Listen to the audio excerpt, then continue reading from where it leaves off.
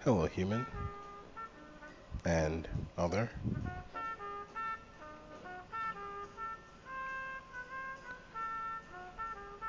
You know exactly where we are. Why? What am I saying? Fine. Welcome to Michael's Odyssey. I hate that title and I will never say that again. I mean, when I say never, never doesn't exactly mean never. It means I hate it. I really don't enjoy saying it. I don't even remember why I chose that as. Yeah, I remember now. Brutally efficient. Yeah, that was the exact mind frame I had. Yeah, so it was very exacting. Welcome to Michael's Odyssey. Straight to the point. But then again, I am a masochist, so even if I hated it, I would do it just for kicks. Until I don't know, lose my mind, I guess.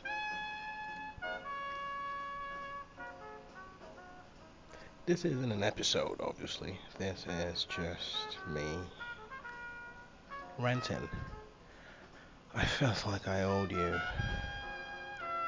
all the pleasure of my voice. I understand this rocked your world, and this is the only reason you are still alive and you haven't killed yourselves yet. Whilst I'm okay with most of you killing yourself, I every once in a while have to, feign human interest. So, yeah, here I am. Imagine if I actually felt that way. 100% of the time, I mean. We all feel that way to a certain degree. I mean, imagine every single day. I do know of people who genuinely hate our species. Members of our species, of course. And it is, unfortunately, I always have a dual understanding of every situation. So when I meet someone who feels that strongly about something this important, I genuinely empathize and understand where they are coming from. It is easy to hate our species. It is very, very easy. We are a cruel people. We are a wretched species. We do things that are unquestionable, but directly detrimental to each other for reasons outside of self-defense.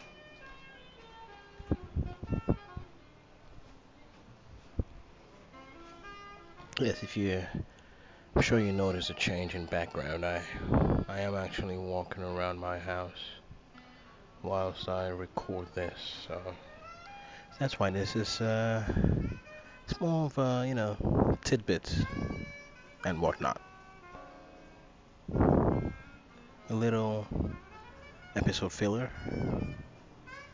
I don't know why I put so much stress on myself when it comes to recording an episode. I always want to make sure it has a definitive design to it. That is my genetic proclivity. I am a control freak, and I am quite mad, so, you know, odd habits. Whatever shall I speak about? The state of the world. The state of the world, sorry. The stage that is the world now is very fascinating. I cannot help but look at things from a dual perspective. That's what I was speaking about earlier. You know, people who genuinely hate our species, and me being able to empathize with them, because there are so many reasons to hate our species. We do a lot of terrible things to other sentient beings and to our environment. That is an that is a sound argument. But then again, there are reasons for why we do the things we do. There are genetic reasons, there are environmental reasons, there are political reasons, there are, cultural,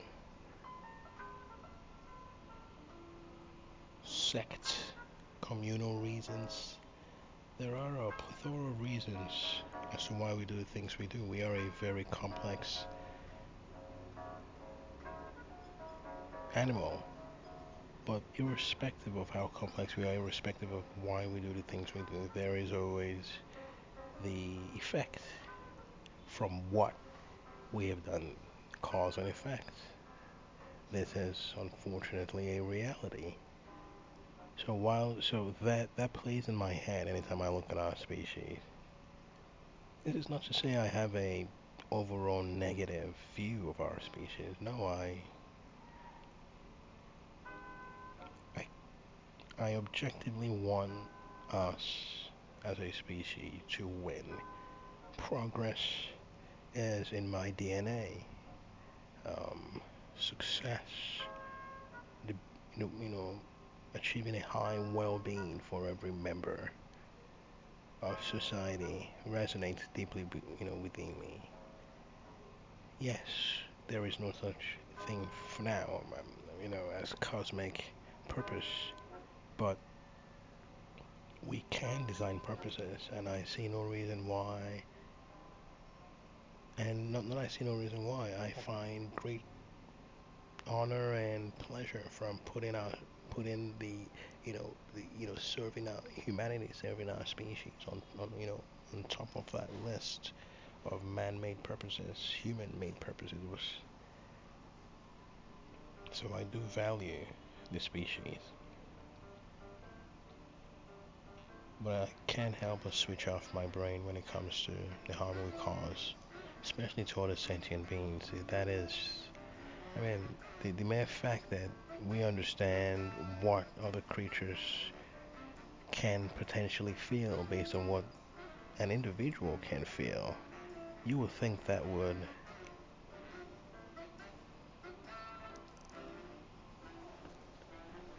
steer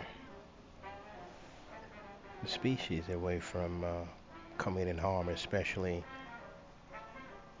seeing the fact that we are a truly intelligent species. We have come to certain understandings and enlightenment and awareness, so to speak, as to what life is, what pain is, what our place could be, you know, what is. Do you understand? The idea that we can ask these questions. We are fully aware of, you know, this entire spectrum, this entire, complex kaleidoscopic way of viewing the natural world, viewing life, viewing existence. We are aware of all this. So it baffles my mind that we are still so primitive as a species. We are painfully primitive.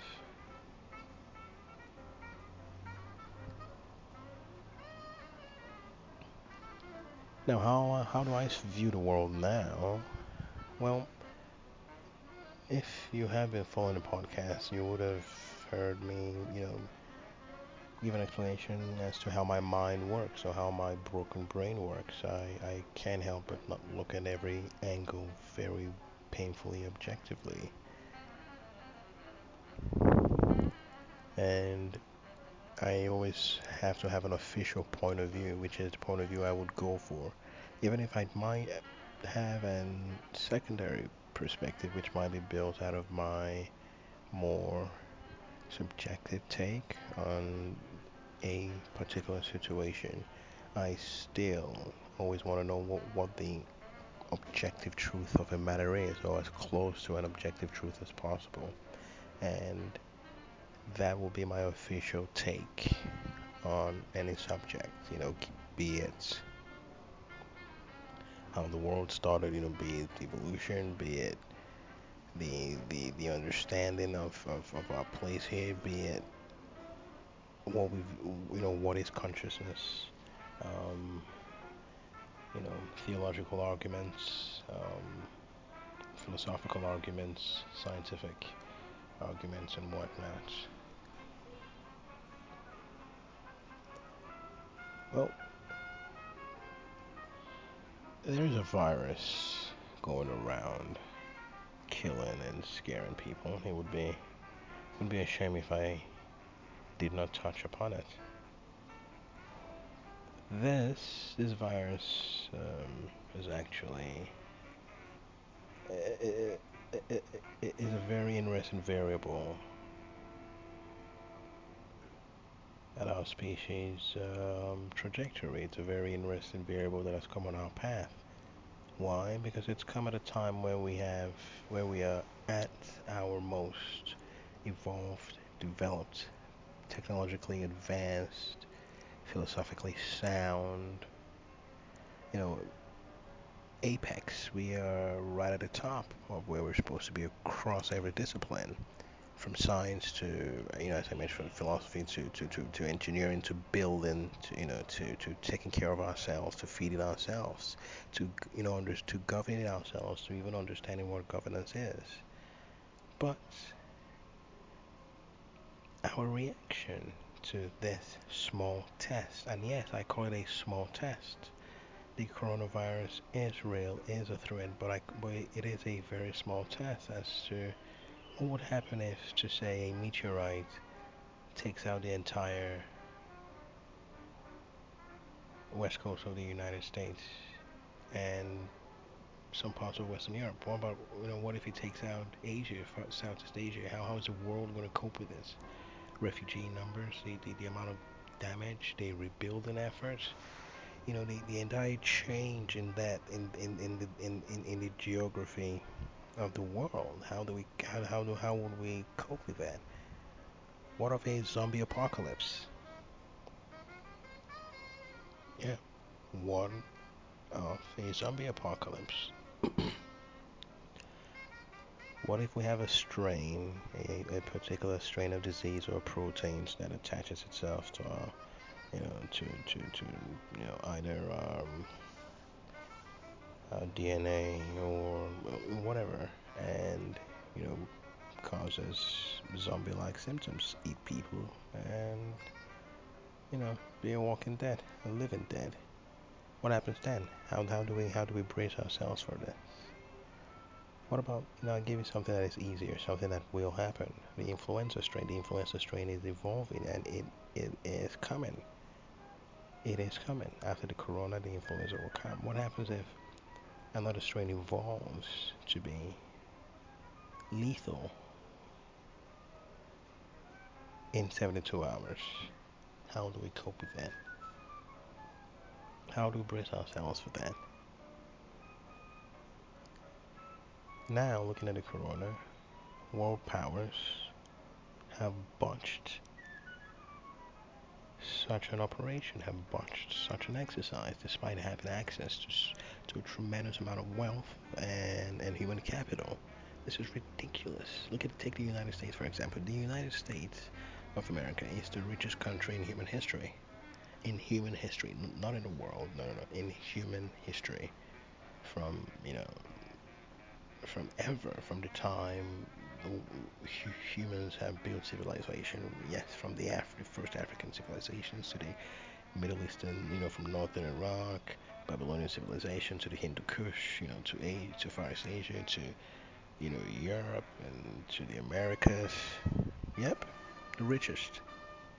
Now look at how they have handled this problem. Take the United Kingdom. Take Italy, an apparent first world country. take all these countries, take China, take South Korea. China is a second world country trying to become a first world country very aggressively. Take them, take Singapore, takes Taiwan, take the whole lot. Take Japan, take the whole lot.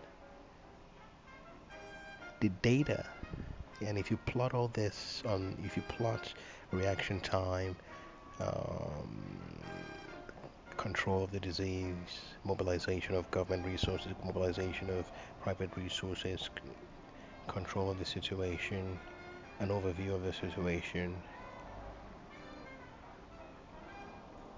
Look at who delivered and ask yourself why. America, as I was speaking about earlier, the richest country in history, has access to not just money but the greatest minds in the world, and particularly disease management, in fighting and treating diseases, in understanding complex organisms, developing vaccines, developing ventilators, developing healthcare infrastructure.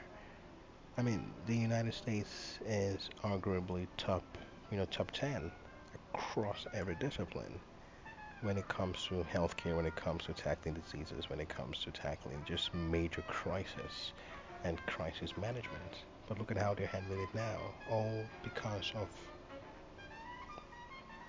leadership.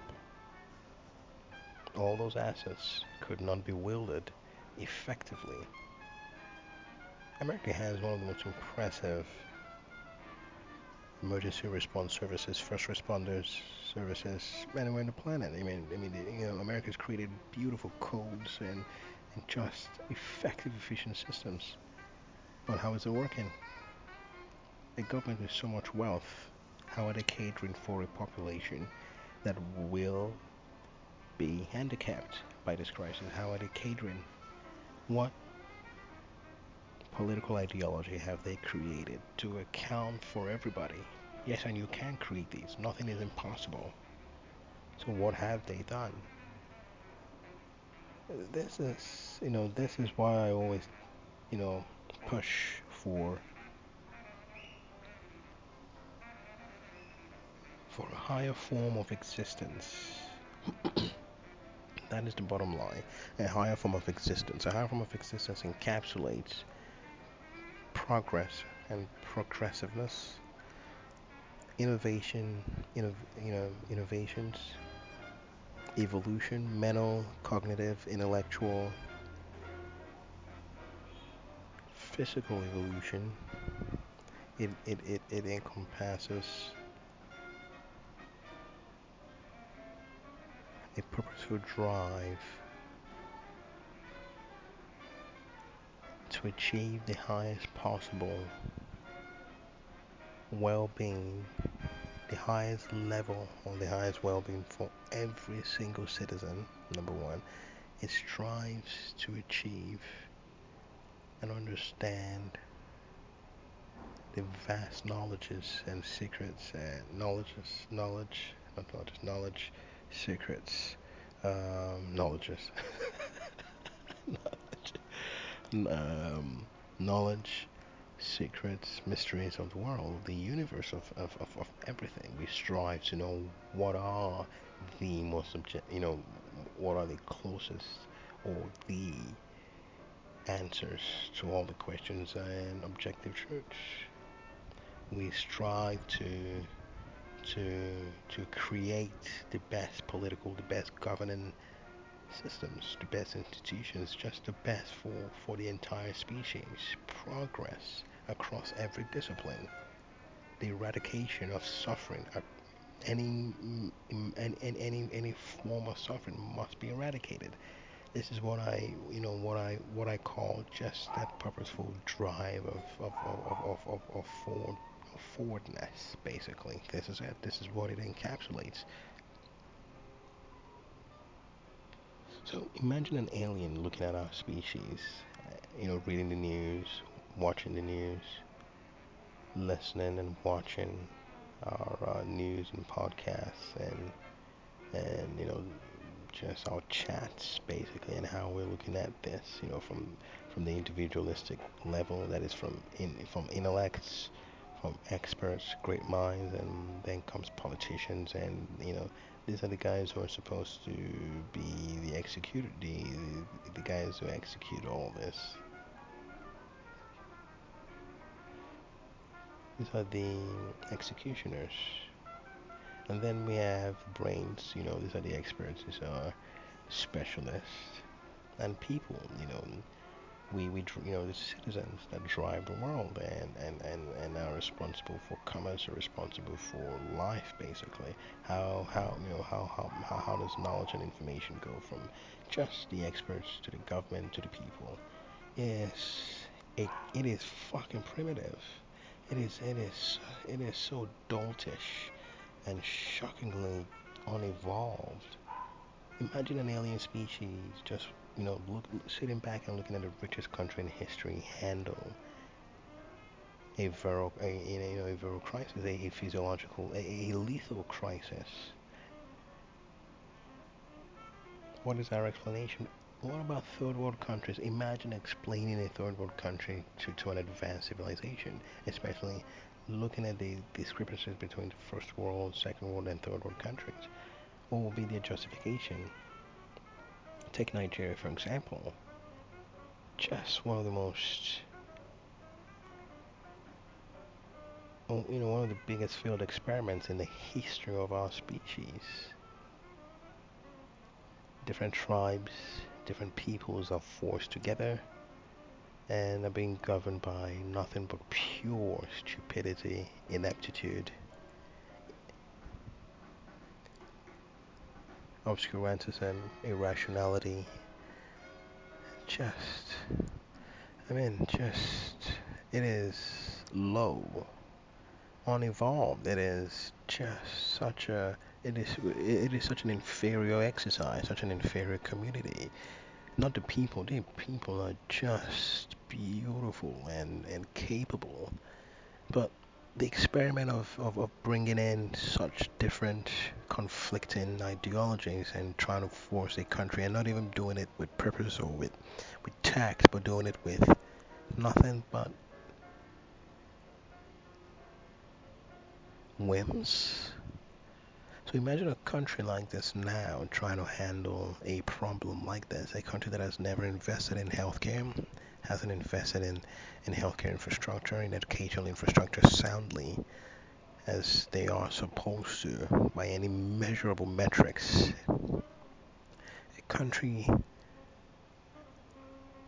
that is being fueled by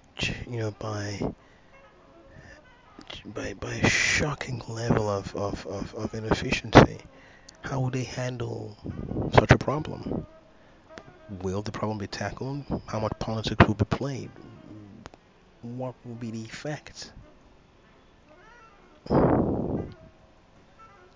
Now, whilst I think of this, I can never get bogged down with just a problem. I have to take a step back and look at everything. What happens afterwards? How does this affect us as a species? How will this affect us as a people? How will this affect us as communities, as sects, ideologies? How are all these going to be affected? Are we still going to be the exact same people? Are we going to be smarter? Are we going to be evolved? Are we going to be different? Do we forget? Before we forget, are we going to make any strides? These are questions that are quite that I enjoy playing around in my head, because there's so many angles to look at this, right? Um, yes, and before I jump on what you may call this, looking at the you know the post effects of this. I remember I made a comment earlier about how I look at these things, and if you have been following me from the beginning, you would have an understanding for how I look at things, and from either from an empathetic or a purely objective position, or from an observer and a you know participatory perspective. From an observer perspective, all this is valuable data. I take a step back and I watch a species handle a problem because I look at the world in terms of problems and solutions. So I just take a step back and look at them objectively. And then from a participatory perspective, I want to help. I am, you do provide, there are obvious tax to this in terms of providing macro solutions, definitive solutions, long-term solutions, mid-term solutions, and short-term solutions. Perhaps helping people who you have direct access to, your community, your street, depending on the amount of resource you have, and so on and so forth.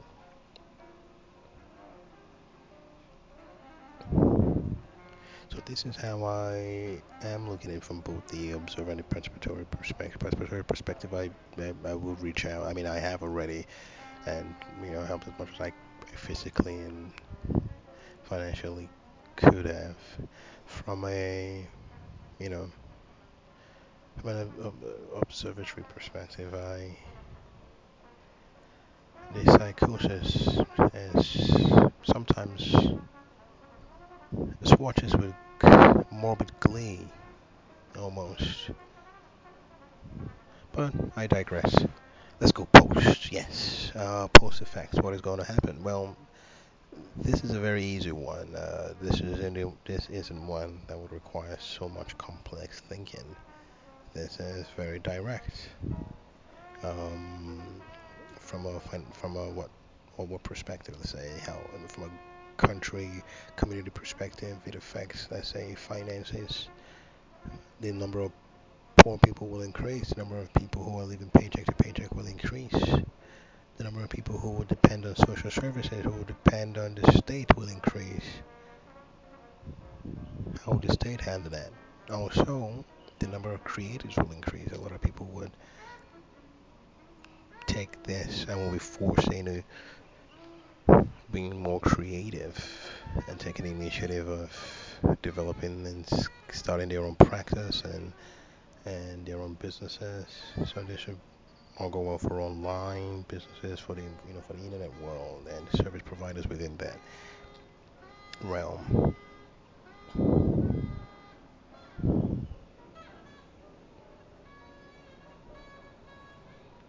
What about crime? A lot of people who once poverty numbers increases, crime is bound to increase. How do we handle that? Crime increases, stress increases.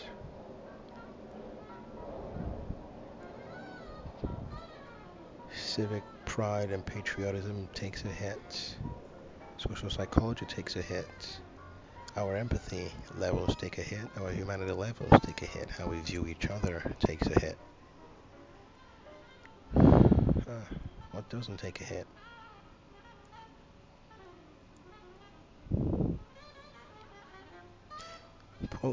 Politics, politics wise,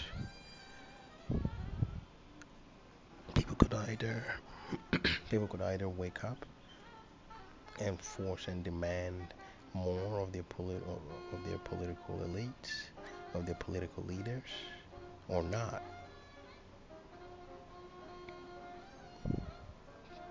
And even if they do, to what degree will they demand, and to what degree would the political elites comply, and the level at which they stop at will affect the evolution of that community or that society.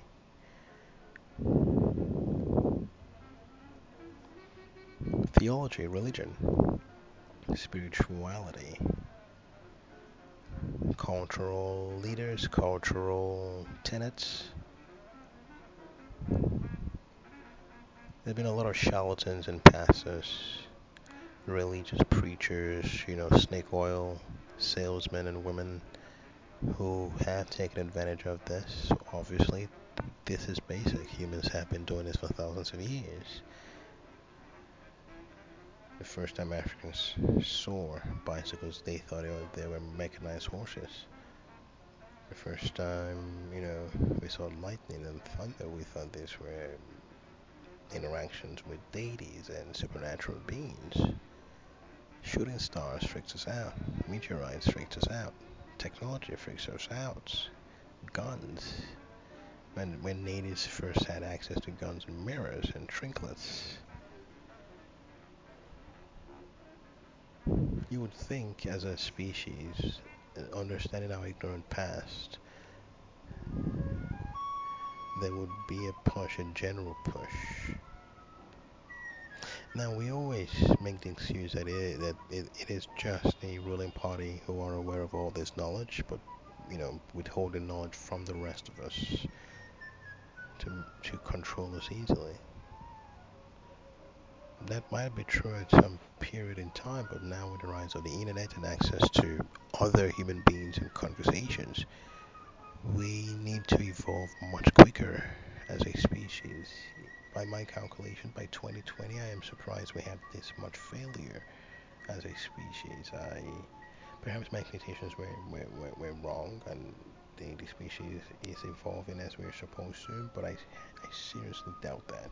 Based on what we know, based on the achievements of a good number of societies, yes, the possibility for all societies or the overwhelming majority of human societies to have evolved or gone up the social economic ladder, must be a lot more. I mean, the entire continent of Africa is almost still a slum.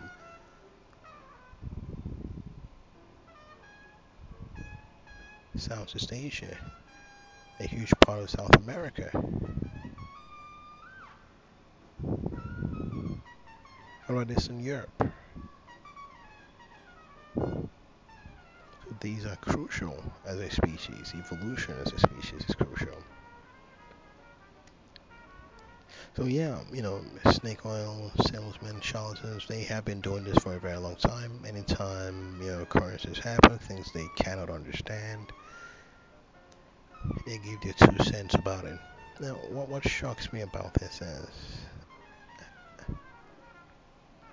this isn't the first time they have done this. I mean, to be a 30, a 35, 36, 30, from a 30-year-old onwards, you would have seen access to this at least more than once in your lifetime. Access to an occurrence happening, and then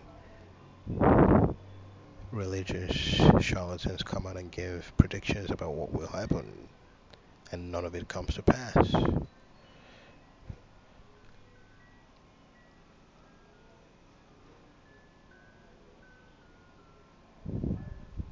The religious angle will require just a much deeper conversation, but it is a very interesting angle because whilst on one hand it is very easily debunkable, it is easy to shoot down.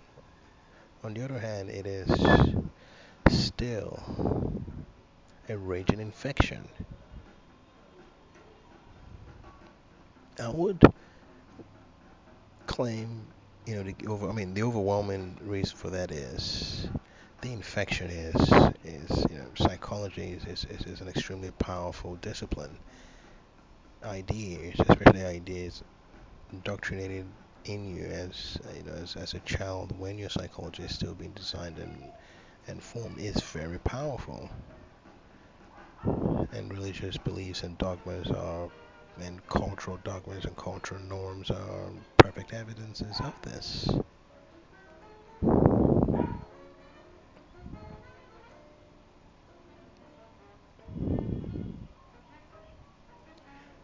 But not just that, the other reason is high population, of course. There are certain features of religious and cultural exercises that have serious effects and repercussions, obviously, in day-to-day activities in life and societies. One easy example is population numbers, because if you look at different tenets, different teachings of different religions and culture, family planning is not a strong feature. Family planning is, in many cases, is non-existent, or is a negative. Children are looked upon as gifts from the gods. The idea of childbirth is not scientific at all. It is more spiritual. It is more cultural. So hence, countries that practice higher religiosity have higher population numbers. So that right there is another reason why, a lot of religious dogmas and ideas still able to grow and harbor itself within societies through numbers. That and obviously deep social psychology and in many cases our DNA. The research is still out on that. So yeah, crazy. Ooh, I was listening to a podcast from one of my intellectual mentors, Stephen Fry. I quite like Stephen. I would so love to have tea and crumpets. Probably go out for brunch with Stephen. It would be so much fun. He's easily one of the most intelligent humans on the planet. Just what a remarkable mind. Um, I was listening to one of his new podcasts, and this episode touched upon something I have always looked at very closely: the idea of pride. Just want to touch upon that very quickly. I've always, first of all, I've always looked at pride from a very odd perspective. It was never a sin that appeared to be a sin to me. It was just something that was annoying or something that was uncomfortable. But why it was a key sin, a cardinal sin, and a cardinal sin perhaps in some religious groups and sects. So I always found that fascinating. I think it is. It goes in line with some of my observations, suspicions, hypotheses I've made about pride and culture and certain features and tenets of culture and religion. Pride holds a very serious, very vital spot in terms of human moral, ethical, cognitive, and characteristic development. Pride comes before a fall. A proud person is a haughty, bad person. But then, when I looked at the explanations for and how, let's say, Christians or Muslims or various cultural people look at pride, it usually is from a very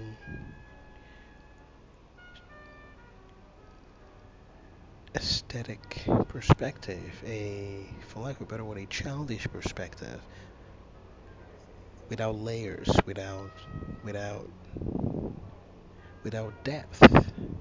If you look at how pride is reflected, manifested in, let's say, religion, it is basically when one is not a complete dum dum. The aesthetics, when you do not show aesthetics of humility, you know, an outward show of humility, that is when you're proud.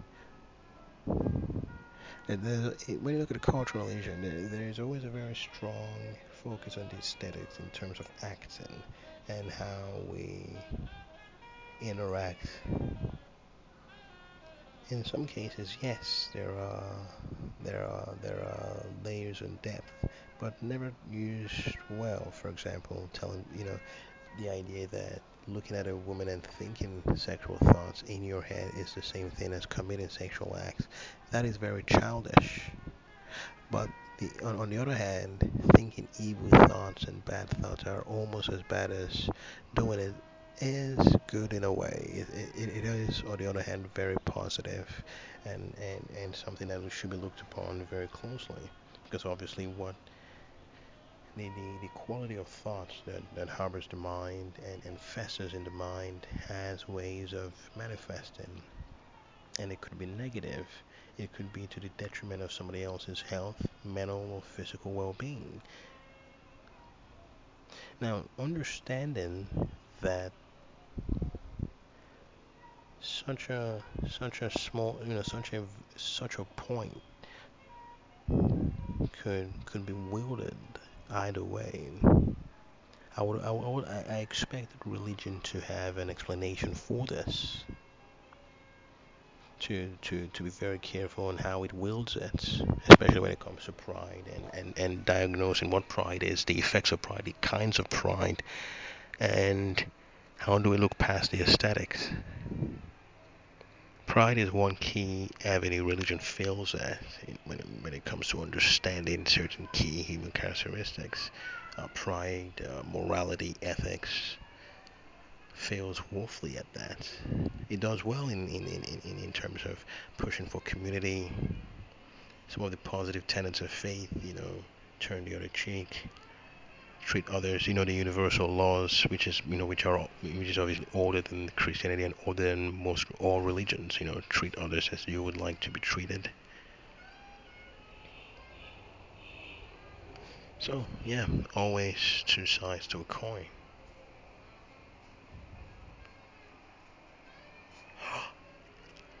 One more thing I want to touch on before I sign off. Though I enjoy your company, I have other obligations and other activities of pleasure I would rather engage in, such as touching myself, reading. Fuck reading. I have so many books I am trying to get through. What I do now is, let me touch on reading quickly before I tell you my position on a very controversial topic, heaven and hell. So first of all, reading. Oh no, I just probably drop another voice note on heaven and hell. Yeah, I'll do that. So let me just end this with the reading. I have several books that I've gotten and I want to go through. These are some of the best books in the world. These are not all my books, it's just a few of them I want to go through before I migrate to level 2. I break my reading to different levels in different time frames, like quarters. So quarter 1 books is different, quarter 2, quarter 3, quarter 4 books, so level 1, level 2, level 3, level 4. And it's just a group of books I want to finish off within a specified period of time. So I split them into one work-related book, two one fiction book, and three obviously another non-fiction. I love non-fiction books. So I love fiction. I'm a man of I love escapism. I love the idea of I love the human the just our spirit to imagine, to create. I love that, and this is just one of the reasons I have enormous respect for our species, our ability to think and conjure. But I've been reading a lot of non-fiction for a very long time, and I stopped fiction for a very long time.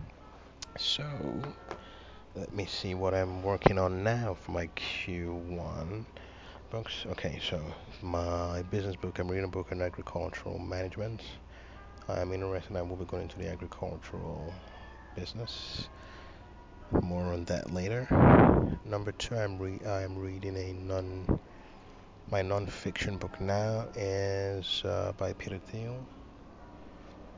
It's a book I was supposed to have read a long time ago, and I've just been putting it away. I decided to read it and go through it. I'm halfway done. I love Peter Thiel.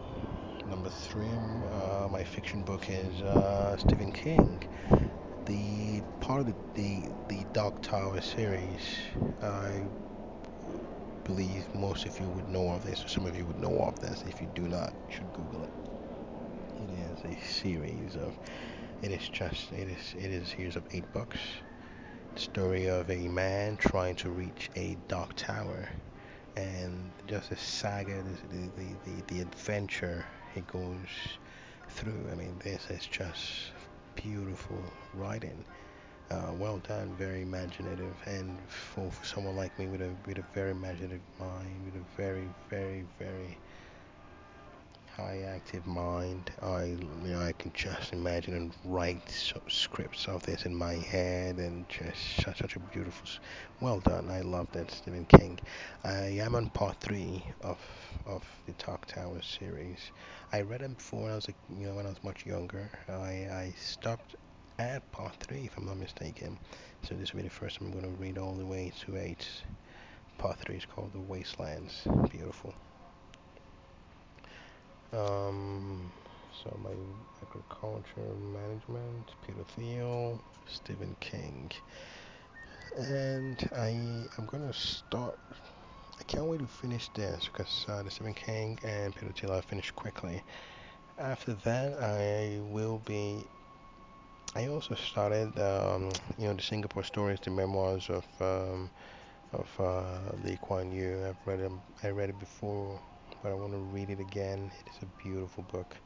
I'm gonna finish that and then finish from Third World to First, which is the Singapore story, another from Lee Kuan Yew. And then after this, I wanna jump into Sean Carroll, Something Deeply Hidden, or might jump into Richard Dawkins, Outgrowing God, or Neil deGrasse Tyson, Astrophysics for People in a Hurry, or Letters from an Astrophysicist.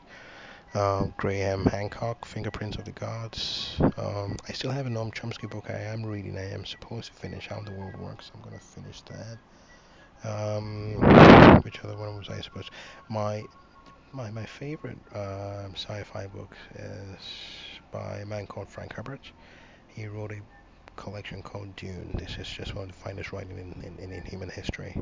I am still reading that. I haven't finished the entire series. What a shame. I am going to finish that series once I'm done with this Stephen King series, that's for sure. Read a lot of Sam Harris. I still have Moral Landscape. I did not finish. No, The Letter to a Christian Nation. Sorry. Letter to a Christian Nation. I gotta finish that. No, wait, I finished that. Moral Landscape. Sorry. Mm, then let me see. Yeah, once I'm done with this, oh yeah, I actually got this on the bell curve.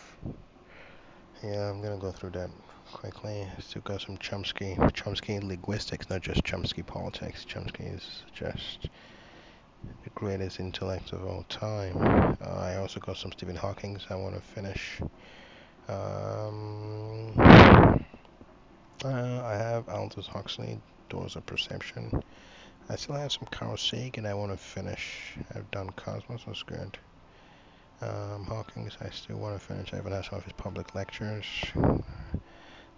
Nature, Space and Time. Harry Potter. I got Harry Potter again. I'm gonna go finish that off. So, and this is just this for Q1. Annika Harris.